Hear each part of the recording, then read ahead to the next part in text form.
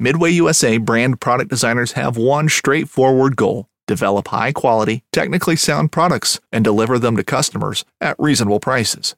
If you are immersed in the shooting sports industry and pay close attention to every single detail, you know our products are built right and stand up to everyday use. Who has shooting mats and range bag systems to hunting clothing and just about everything for the outdoors? Log on and shop 24/7 with super fast shipping. MidwayUSA.com. Fishing like a local isn't just about catching fish. It's about connecting with the environment and the people who call it home. It's about hearing the stories and traditions that have been passed down for generations and sharing unforgettable moments with the people you meet along the way. Fishing like a local is having an experience that stays with you forever. And with Fishing Booker, you can experience it too, no matter where you are. Discover your next adventure on Fishing Booker. Chantelle Graham is a vegan. But she is a vegan that has a very sensible point of view. I got introduced to Chantelle through a very good friend of ours at Blood Origin, Scott Davis. Thank you, Scott Davis. And just listen to this conversation. It's 45 minutes of two people that have opposing opinions that have an amazing, amicable discussion. Chantelle Graham, I'm a big fan of you. I'm a big fan of your position in life. I'm a big fan of this conversation. So enjoy.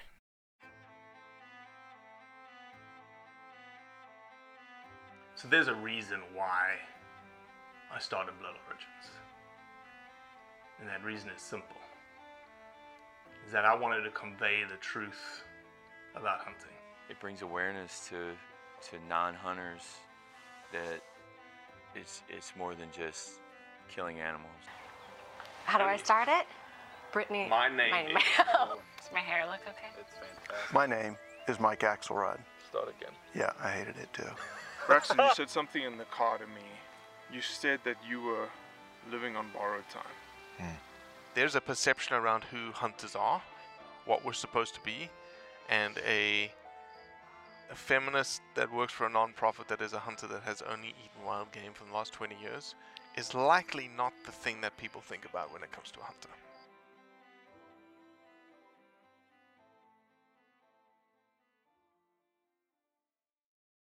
All right, so what kind of Starbucks coffee are you drinking? Oh, some apple something, some new apple. Oh, crisp I tried that. That's the apple crisp oat milk macchiato. Yeah. Honest opinion. You went like this when you said oat milk. So no. I'm a big fan of oat milk. Okay, don't get me wrong, but you know how you go into restaurants or you go into places and you have your thing. Yeah. And I told you before, I'm German. So like 5:26 was on time for me for this podcast, right? 5 minutes before. So I have just this like obsessive nature about me that once I find something that I really like, that's what I'm going to have. Yeah. And that's what I'm going to order, and I don't have to worry about it. And I'm going to order my, my large, grande, whatever that is, caramel macchiato, light on the caramel drizzle at Starbucks, and that's what I have. Caramel macchiato is delicious, so good choice. But I saw that apple crisp, and I was like, okay, Robbie, step out of your comfort zone. Let's do this. Fail. You didn't order the caramel macchiato as a backup just in case? I should. I took like 2 sips, and I was like, damn it. Yeah. I think it's good, but I am not that type of person. I'm like the let me try everything on the menu. That's why one of the reasons being vegan's been super tough, because before I would go into a restaurant and like, I don't know, if chef likes to get creative, have them make something creative that's like off the menu and crazy and weird that they've been wanting to make or whatever. So my wife and I ended up at this really cool restaurant in Austin one time called Odd Duck. Mm-hmm. And they have the most bizarre menu. And we ended up eating like pig face that was like pureed, and it was inside some little pastry thing. It was delicious. Like whoa. Like legitimate like pig face. Like they take the head and they boil it until the skin falls off and basically liquefies, and then they take all of that. Chantelle, you started this conversation saying you're a vegan. No, before I was vegan. Oh, Before I was okay. vegan. That's why Okay. being vegan's so hard, because I like to go into restaurants and just order whatever and have the freedom to like be super adventurous with my Mm-hmm. food. And so now it's like, ugh, I have a hard Mm-hmm. time doing that. I'm not the go in and order the one thing. I'm like, let me try the Mm-hmm. weirdo apple something or other, and it's going to be an experience, good, bad, or indifferent. Well, Chantelle Graham, I think everyone knows why I have you on the Blood Origins podcast. So welcome to the Blood Origins podcast. Yes, thank you. Glad to We be met here. 5 minutes ago. I met your beautiful little boy. Thank you. Thank you for just willing to do this. Yeah. You don't know me from Adam. We have a very good mutual friend, Scott Davis, who has recently gotten into hunting.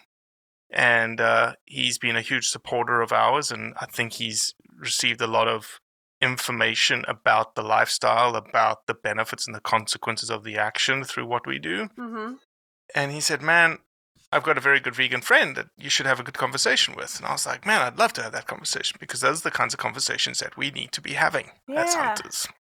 We shouldn't have this divisiveness. And I don't see it as a divisiveness, but hey. I mean, I don't either. And I'm not, I'm not one to like speak for all vegans. I think I'm probably one of the less, I wouldn't say I'm like on the activist side, but I'm also not completely silent and don't talk about it at all. So I'm kind of somewhere in the middle, but I'm definitely not overly aggressive. I've seen some very aggressive vegans and some very angry vegans and some very hateful vegans, and that's just not the kind of energy I like to have in my life. So I kind of stay more neutral and more positive. And if I can add education to any type of forum for anybody, then I'm happy to do that in a positive way. But yeah, not really one for being divisive. And why do you think vegans have that? It's almost the same thing as hunters, right? We have there's this mantra around us, this moniker that if someone hears you're a vegan, automatically they think of the extremists, like animal rights, pouring paint on people. And then on the hunter side, they think, oh, they're these,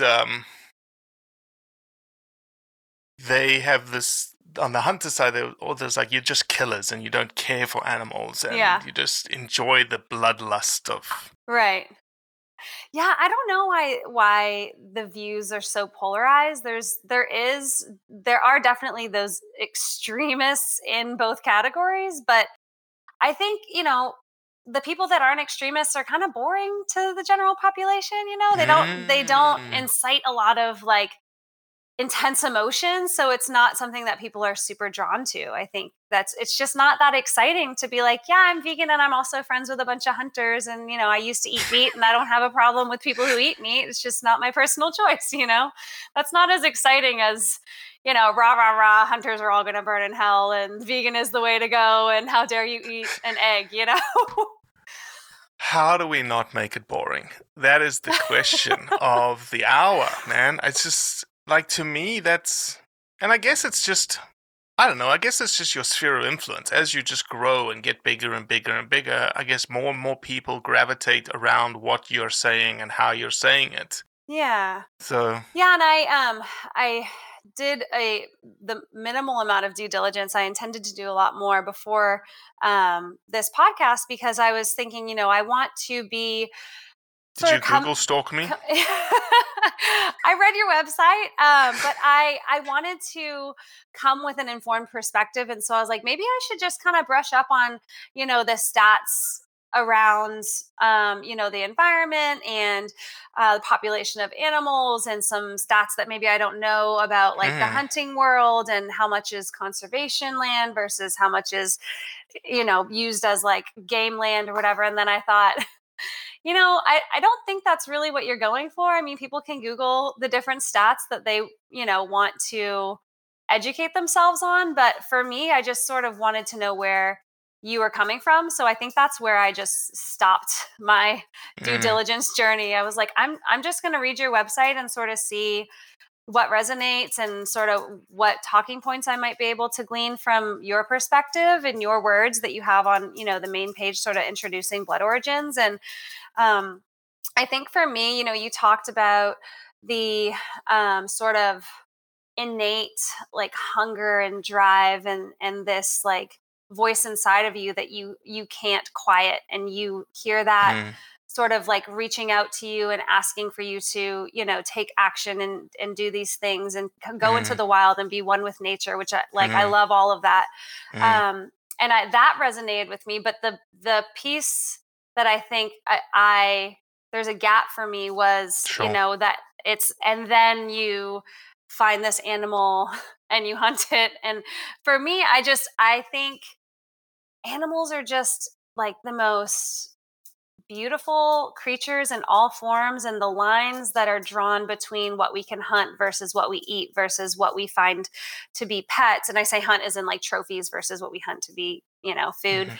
And then the pets is, I feel those lines are so arbitrary, and like they're all like sentient creatures, and they all have these like feelings and emotions. And so for me, like the whole going vegan thing, like just to back up a little bit, I went vegan in 2018 when I watched What the Health, the documentary on Netflix. And I just I had just gone grocery shopping that day. I bought all my chicken breasts and ground turkey and all the things. And, you know, I had eggs every single morning with cheese and on a crumpet because I'm Canadian and that's what we do.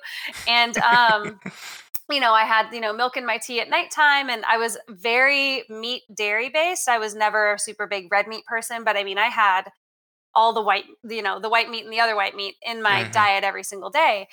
And I watched that documentary and I was like, man, that really sucks. I have to throw out all those groceries or give them away, because I just cold turkey. It was like a light bulb that went off for me. And it wasn't I've always sort of been a healthy person and health conscious. So it wasn't necessarily that. I mean, there's some sort of interesting points around the research of going vegan and what it can do for some people. For me, I had high cholesterol for the first time in my life. I went vegan and it dropped somewhere between 40 and 60 points between my two appointments a couple of months apart. And the high cholesterol thing was crazy because I've always been an athlete, and the nurse calls and she's like, you have high cholesterol. I'm like, okay, that's interesting. What do I do about that? And she's like, well, stop eating fried food. I was like, I don't eat fried food. She's like, well, then I don't know.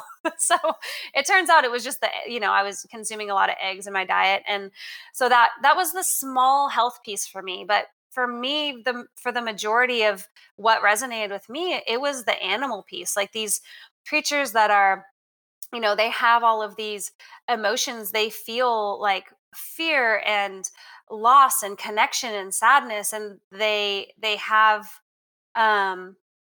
especially like pigs and like octopus who have like 8 brains and all sorts of amazing creatures that are like way smarter than dogs and cats, which we for some reason have, you know, on this pedestal, which I love dogs and cats too. I have them myself, but it was just interesting for me seeing this new perspective of like all of these creatures sort of should be put on an even playing field and sort of respected for the life that they have. And we shouldn't be the ones to decide that life can be taken by us, you know? So it wasn't, you know, there's some environmental factors. I think like veganism has like these 3 prongs that everybody sort of attaches to one or, you know, all of them, I guess, but in some type of priority. And so there's the environment and there's the animals and there's the health aspect. And for me, I think it's just the animals, which is why the hunting is an interesting conversation, because I think that there's a way to hunt, you know, I would say killing an animal respectfully or humanely. I love that people try really hard to respect the animals and do it the proper way. That's not going to cause a lot of, you know, pain, or it's going to be, you know, quick death and all of that. I think that's the optimal way to do it if you're going to do it. But I don't see the need to do it, I guess. So that's the part of your website that I was like, I don't feel that draw for me. It's not there. No one in my family are hunters either. So that's that's the other side, is that's not what I grew up around, and that's what you were exposed to as a child. So, you know, growing up in Canada, not a lot of people are big hunters. You know, if I had grown up here in Texas, where I live now, I mean, maybe I would have a different perspective, you know, and my family, I'd probably have a family full of hunters, but you know, oh, hi, baby. Thank you. You're beautiful. Oh, mommy's on a call right now. Do you want to say hi really quickly? Hi. Hang on. Oh, hi. Say hi. Hello. This is Mayori. Yes, that's right. Hey, Mayori. Okay. Go hang out with Granny and my mom and baby D in the backyard. Okay, babe, I'll be out there in a minute. That's the other one. So yeah, I think my perspective would be different if my upbringing was different, but also, in Canada, hunting is very different than it is here. It's more the style that Scott sort of does, where Scott Davis, who introduced us, where you go out and you're in the wild, sort of just completely like engrossed in the habitat of whatever creature you're trying to hunt. And, you have a bow and arrow, or you have whatever type of, tool in order to, some people hunt with guns up there too. But I think that that's more natural and more primal and more respectable than the way that I've seen a lot of people down in Texas do it with the deer feeders, and that's just cruel in my opinion. That's the type of hunting that I don't think is right if I were to be the person to judge it. I just think that that's like, it's kind of cheating, like you sit up in a deer blind and you feed them all year. It could be seen that way, absolutely. And then the deer come who think that they're going to get fed and you shoot it. I mean, I don't know. It seems like I don't see where the challenge or the game is, or the I don't see the appeal of that particular type of hunting. So yes, you're absolutely right. In certain circles in the hunting community, people would consider using the use of feeders and big fenced areas as quasi not fair chase, and I use fair chase rather than cheating, right? That you're not being sportsmanlike. And so what you were describing, vast open areas, spot and stalk, essentially fair chase is what we call it, that the animal almost has more advantage than you. And a lot of people are like, well, you've got high powered weapons and you've got bow and arrows that shoot like so fast.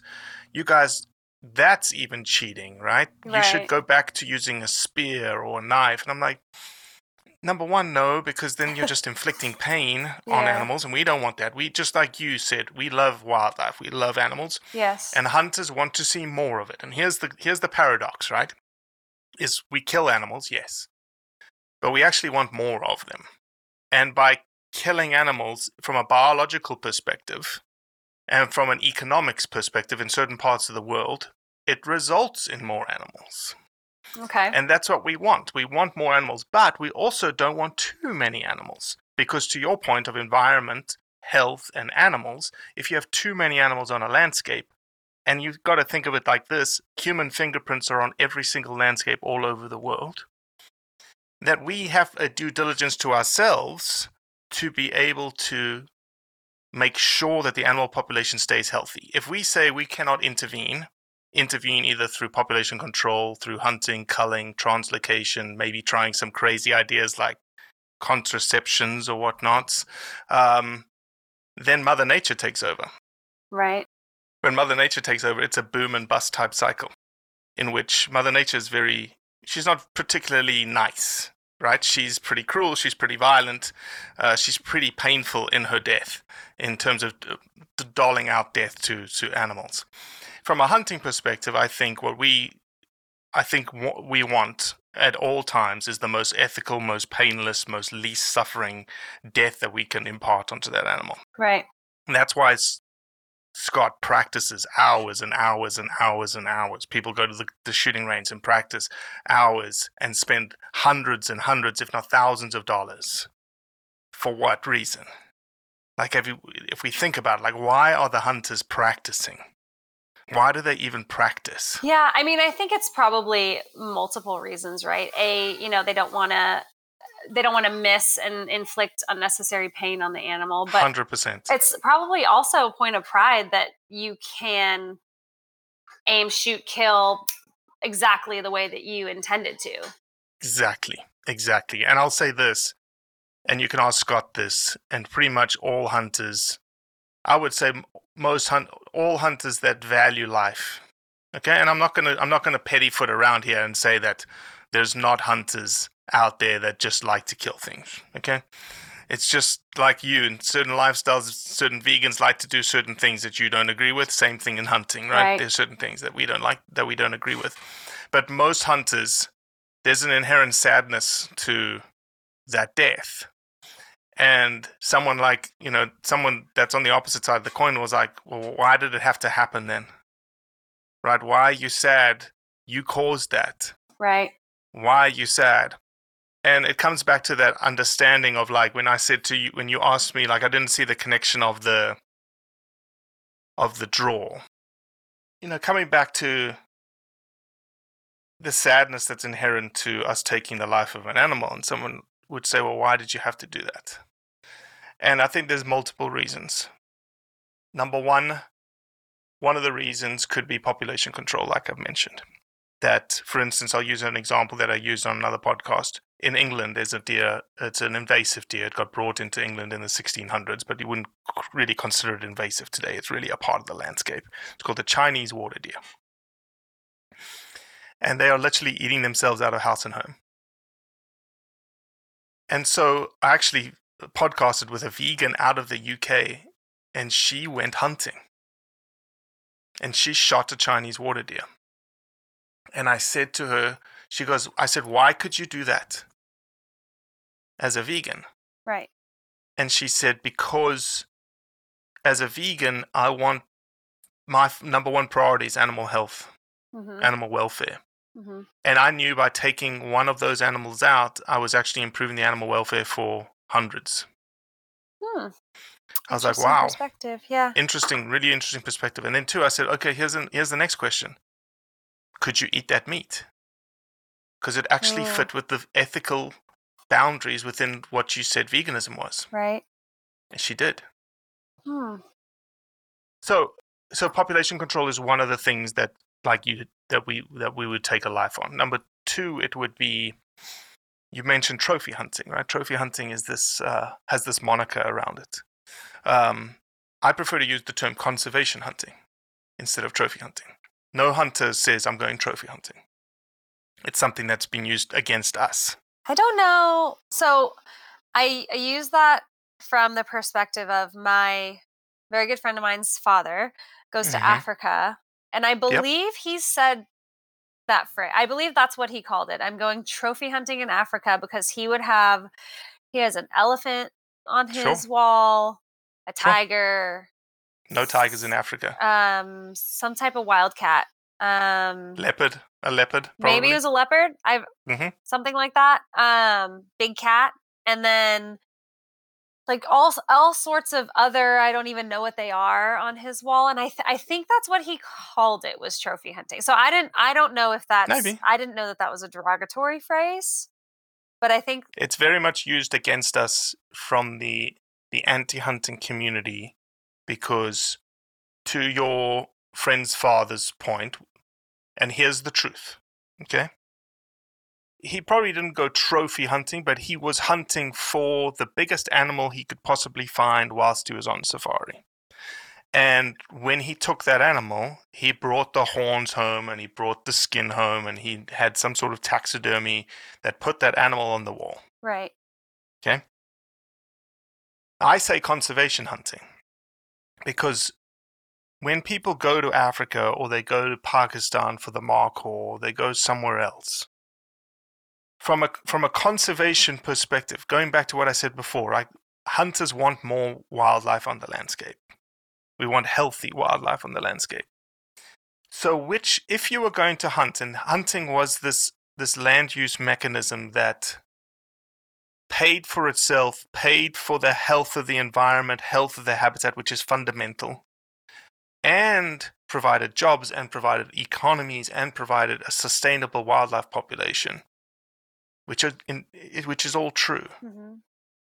Now, again, there's outliers. There's people that just don't care for those kinds of stuff. But for the vast majority, that's the truth.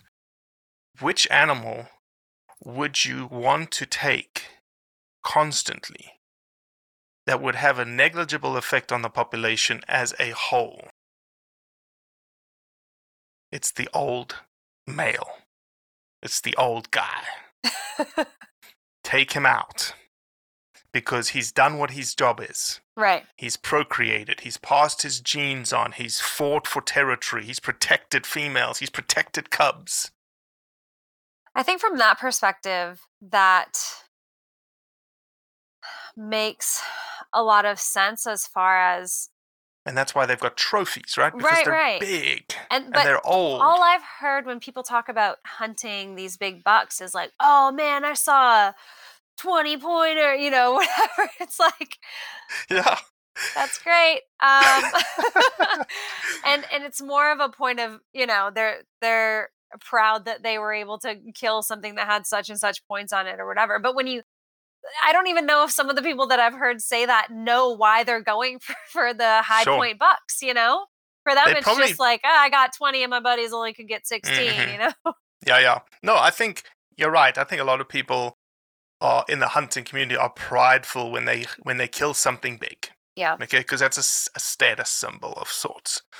But when you break it down from an educational perspective, really what you've done is that older generation animal, that older buck, is a really wily guy. He's been chased for 5-6 years already, and he's evaded everyone. So if you can turn the tables on him in that spot and stalk sort of fair chase type scenario, think about it, right? Humans, our eyesight, terrible in comparison to animals. Right. Our nose, terrible in comparison to animals. Our hearing, terrible. Right? Our endurance, our strength to go up and down mountains, horrendous. For all intents and purposes, they should be hunting us. And they know the land as well, right? Every single bloody advantage is in their court. So that's why it's called hunting, and it's not called killing, because hunting has elements of chase and seek and failure built into it. And I think, unfortunately, the hunting community has painted ourselves into a corner over the last 20 to 30 years because literally all you see is success. All you see is success and huge trophies. Well, no one brags about their hunting trip where they weren't able to kill anything. You don't see any Facebook pictures with people just standing there with their gun, like, sad face. I have done that many times. It's called eating tag soup, in that I bought a tag, and I came home with the tag, and I didn't wrap that tag on anything. Wow. So, yeah, I think there's... And then let me ask one last thing in terms of the draw. Africa, Australia, New Zealand, Pakistan, Kyrgyzstan. People go to these places, it's almost because of the adventure to go do that. And a lot of people would say, well, you could do that without taking a gun. There's one small difference, is that if you went to a place without a gun, you're really, the way that I can explain it is you're really moving through the place very, very quickly. You typically, I want to see this, I want to see this, I want to see this, I want to see this, I want to see this. When you go like to a place, like if you went to Pakistan, when you go there to hunt, you're going for one specific purpose, is to get the oldest, biggest male you possibly can of that species that you're hunting right there. But you're also immersing yourself into that landscape for 10 days, 20 days. You're getting to know the people, the cultures. Right. You're sleeping in terrible conditions. And really, that's the thing that I think is more of an itch that these guys need to scratch than the kill. The kill almost becomes anticlimactic. Why do you think it is such a male-dominated sport, and there aren't like you even mentioned that's what the man. Great question. Why don't you see more women hunting and having this like hunger and this draw to nature and to do what you do? Women hunters are the largest growing demographic of hunters in the last 2 years in America. They occupy now, I think, like 20 to 25% of all hunters are women. If you look at Maine over the COVID pandemic, Maine increased the number of hunters in 1 year more than they did the 5 years prior. Why during the pandemic? Because you couldn't find food. People were sitting at home trying to think about job security, home security. How do I feed my kids? And especially from a woman's perspective, I could see like, oh, I'm the homekeeper.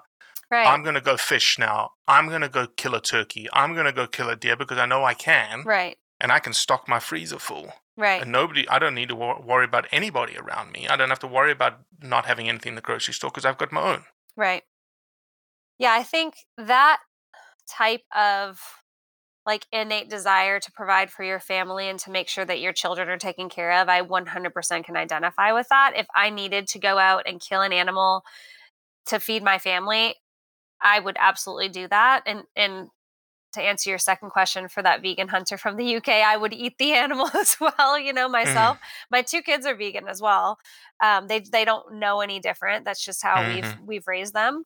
Mm-hmm. But I am supportive in my own family of like a sense of balance. So if my kids, decide that they want to eat chicken nuggets or something like that, then I want them to be educated on where is that coming from. And like factory farming, for example, is something that like I absolutely think is just disgusting and atrocious, Mm-hmm. and that's like not even on the topic that we're talking about. But as far as Mm-hmm. veganism goes, like that piece of it is like a non-negotiable, absolutely not acceptable from any moral code.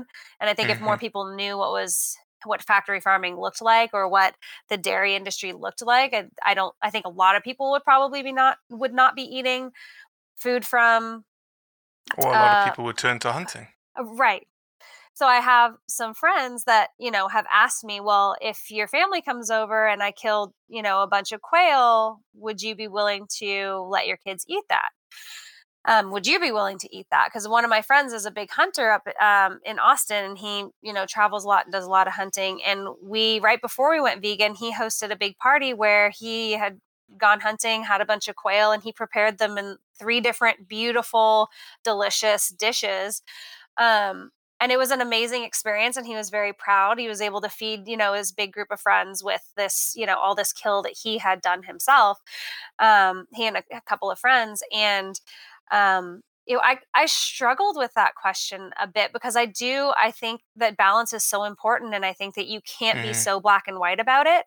Mm-hmm. Um, with my kids being so young, I feel like black and white for simplicity's sake and for their sake of understanding is easier. Mm-hmm.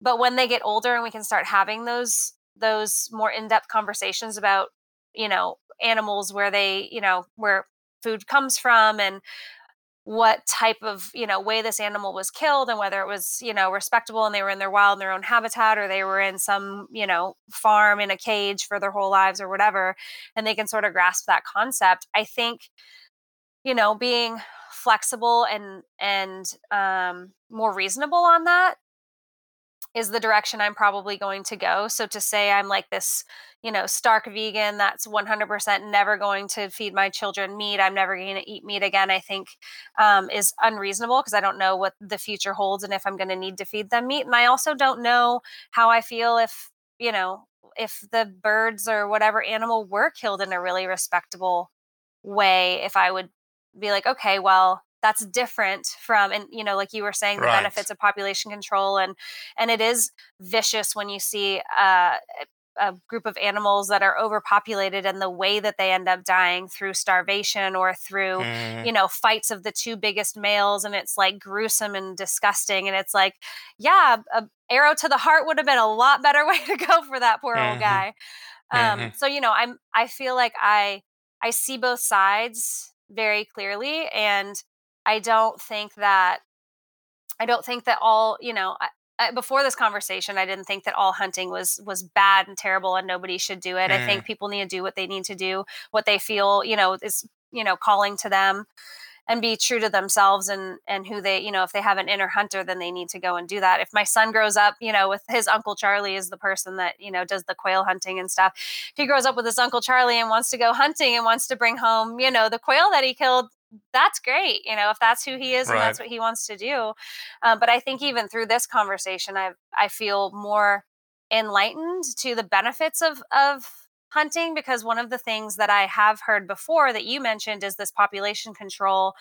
And Mm-hmm. for me, I've always sort of felt like, okay, there's an element of population control that we have responsibility for today, but the reason that that scenario is true today is Because of because us. we've taken over Yeah. all of their habitat. So For sure. is that fair for us to say, well, now we need to kill a bunch of these guys because we've taken their land and now they don't have enough land and they don't have enough food? So I've always sort of felt like that was I think we even have a unfair. greater stewardship because of that.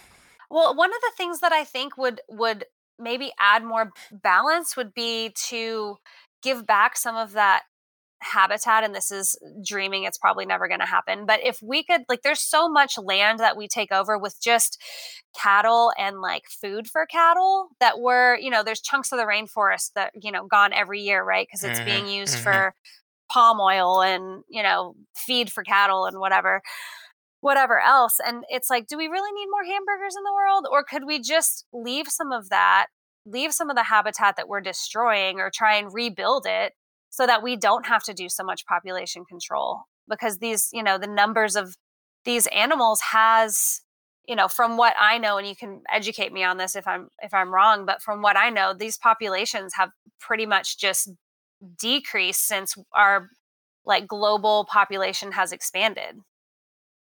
So, you prepared to be your mind blown? Yes. Okay, so if we rewound the clock to like 1900s, 1890s in the US, wildlife populations were being massacred, decimated, left, right, and center for a market-driven society. Okay.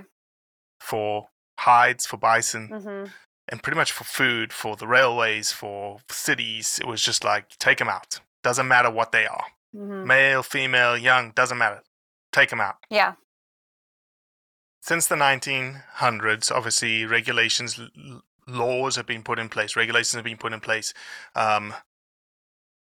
Certain federal regulations have been put in place called Pittman-Robertson, which is a federal excise tax on gun owners and hunting apparel. That 11% of that money goes back to the Treasury and then goes back to the states for all the wildlife conservation work that you see happening in every state.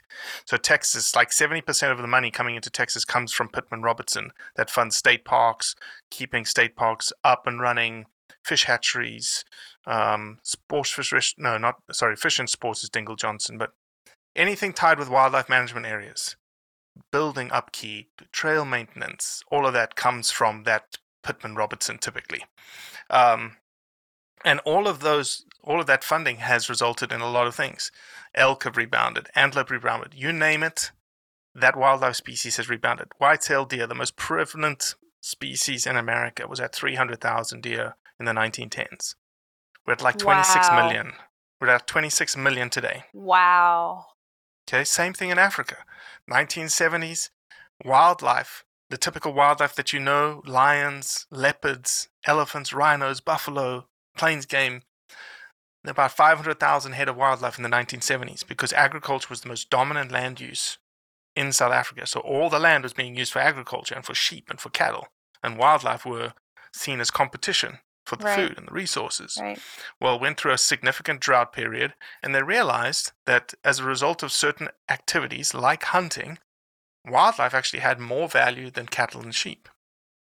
Oh, why have we got cattle and sheep on the landscape? Let's put more wildlife on the landscape. Right. Let's keep more wildlife around. Today, South Africa has almost 22 million head of wildlife. Wow. Okay. Across the entire plain of Africa, this is the statistic that I love to use. People that say, ban trophy hunting. We hate trophy hunting. It needs to go. I'm like, okay, no problems. We'll get rid of it. However, trophy hunting right now protects 1.5 million square kilometers of habitat. That's 11% of the African continent. Wow. That is double all of the national parks and reserves in Africa put together. So, okay, you hate and here's the crux of the matter, Chantelle. You hate the fact that there's a motivation of an individual who's going to Africa to kill something. Mm-hmm. I get it, right? I cannot change people's motivations. Your friend's father is not going to Africa to hunt for conservation. Right. He's not. However, the action of him going is indirectly conservation. So you're saying the $30,000 or whatever he pays to kill an elephant, what, 11% of that is No, going? that's here in America. Oh, In Africa, it varies depending on the country, right? okay. If he's hunting an elephant in Namibia, 100% of that money goes back to the community. Wow. And now you'd say, okay, community, do you like elephant hunting or you don't? They're like, hell yeah, we like it. Right. Here's why. We like it because of money. Right. We like it because of jobs. We like it because that elephant was taking out all of our crops that we were going to use for all year, tearing up the pipes for the boreholes, right? And lastly, do you know how much protein, how much meat that fed everyone in the community? I'm sure. Nothing goes to waste in Africa. That's the thing. I'm fighting with someone on social media right now, today.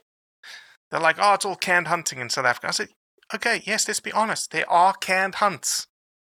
And Canned there are hunts people. meaning you're just like basically set up your elephants a mile this way and you just... Oh no, it wouldn't be for elephant. Elephant that you can't really can a hunt for an elephant, but rather like the big contentious one is lions, right? So you have these captive breeding facilities in Africa that once a lion gets, and it's part of it's here's the sort of the weirdness of it. That there'll be vegans, animal rights activists that like to go to South Africa and go to the lion park and pet lion cubs. I know. There's such a... Oh, that's such a... Isn't that hypocritical, right? Yes. And so when those lion cubs get too big, where do you think they need to go? They get bought. And this is where the problem is. They get bought and they get put out in a place. In not a pen, but Right. it's 1,000 acres or whatever. Right. And a hunter comes in and he hunts it. Right. And shoots it and kills it. So, yes, those things happen. And there are people that like to do it. But again, very small minority that is not a broad brushstroke across the entire community. Yeah, I mean, it even bothers me that anything is bred in captivity, because regardless of how lavish your accommodations are for the wildlife that's in captivity, it's still in captivity. Like, it's not getting to roam. I forget how many miles per day a cougar will roam, but it's, they're having issues with cougars or pumas. Same. Okay. Interesting. Mountain lions, cougars, pumas, same sort thing. of. Okay. Mm-hmm. So in California, they're attacking cyclists that are, just sort of in very, very well-traveled paths. Sure. I wouldn't say it's like urban, Sure. but it's not rural. It's, it's lots of people are on these paths every day. And they're having to go in and kill these big cats because they're attacking bikers and they're vicious and they're human wildlife conflict. Yes. So, I mean, I hate that we're encroaching on their wildlife or their habitat so much that they're having to attack humans, because it's not even in their nature to do that. But a mountain lion will roam it's like 80 miles or 100 square miles or some crazy number every day. You can't give that to a big cat in captivity. It's not. I mean, they're not in captivity then, if that's their range to roam. So it bothers me too that an animal, although the money for that lion is going to go back and do lots of good things, that lion never really knows a real life, because it was bred in captivity and then it was let loose in a larger captivity just to be hunted by somebody. I mean, would it be better off not ever being born? I mean, maybe. It's that type of hunting is hard for me too, but it's great that there's an upside, that all of that money is going back to the community and the community has jobs and they get food from it and all of those things. But I don't love that they're even in captivity to begin with. Yeah. Look, there's rotten apples in any community, any lifestyle, baseball players that take steroids, right? It's a bad mark on baseball players. Yeah. It's the same situation here in the hunting community. And so we just try and talk about like these bigger picture things around what the action is. It's funny you mentioned California. California banned mountain lion hunting in like 1974, I believe. No, 94. 94, sorry. Oh, pretty recent. And interestingly enough, the amount of animals, like you said, that are being killed through depredation now, Right. human-wildlife conflict or agricultural conflict, right? You can imagine California is now rife with these small mom-and-pop farms everywhere that have their cow and their goat and their chicken and their pig, and they're raising them, Yeah. Yeah, there's more mountain lions killed today than there were when they were hunting them legally. When they were hunting them legally. And wow. the other key thing here is not more, probably about even. I'll be probably about the same. But what's interesting here is the scenario is that the taxpayer is paying someone to depredate those lions, wherein, as the scenario before, hunters were paying the government. So there was a revenue source coming into the state. Right. For wildlife. Right. So rather than it costing taxpayers their taxpayer dollars to hunt the same lion. Mountain lion. And it's just a blind that's not talked about, right? The depredation side of things is never talked about. Yeah. Because yay, champion, we got rid of mountain lion hunting. It's like, well, yeah, you did, but it's still happening. They're still dying. Yeah. There's still issues. There are just other victims involved now. Yeah, exactly. Well, look, I know you've got family downstairs. You've got probably kids banging on the door. You've been very gracious with your time. I really, really, really appreciate you, Chantelle. Yeah. I hope one day, if I come through Houston, or are you in Houston or Austin? I am in Houston right now, but we are moving at the end of the month back to Austin. Well, if I ever come through there, I'll sure to look you up, and definitely maybe we can do another conversation face to face. Yeah, I would love that. Yeah, it was great chatting with you. I'm so glad Scott connected us, and thanks for just being willing to have a conversation with somebody with a different perspective, and educating me and getting educated on my perspective. It's been really nice having a two-way conversation where we're both respectful of each other's sort of viewpoints, even though they're so different. Well, again, I think the thing is, if you had to say, and maybe I don't want to put words in your mouth, but I'll say, if I chose to be a meat eater, and I have chosen to be a meat eater, I can't think of a more veganistic way. It may sound weird. Veganistic way to eat meat. Yeah. In that I know exactly how the animal lived, where it lived. I know everything about it. Probably sometimes I've seen that animal for 3, 4, 5 years. I know who killed it. I know how it died. I know who processed it. And I know how long it took to get into my freezer. Right. So I know everything about the animal. Right. Which I think if we want to eat meat, and the regenerative agriculture world is getting close to that too. So yeah. I mean, hear if babies screaming. Yeah, if there's a day I'm going to come back and eat meat, it's going to be, the meat that comes from somebody like yourself that hunted it yourself. So I know the whole story. I know it was killed as quickly and painlessly as possible. And, I wish everybody that hunted was as respectful of the animals and preservation as you are. Well, if you do decide to eat meat one day, I will find a Michelin star chef, and we will cook venison that we know exactly what it is, and we'll square it away. Okay? Sounds great. All right, Chantelle, thanks. Thanks, Robbie. Take care. Well, that's it for today. I appreciate you listening, as always. Leave a review, share it with your friends, and most importantly, do what's right to convey the truth around hunting.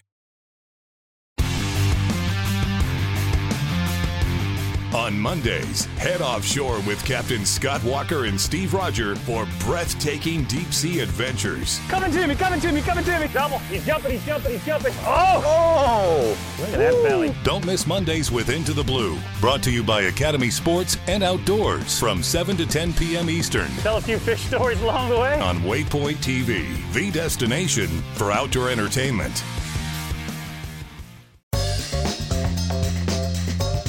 Join Captain Justin Leake and Meredith McCord for the best fishing action along Panama City Beach. Tune in to Chasing the Sun every Sunday at 9:30 a.m. Eastern on Waypoint TV.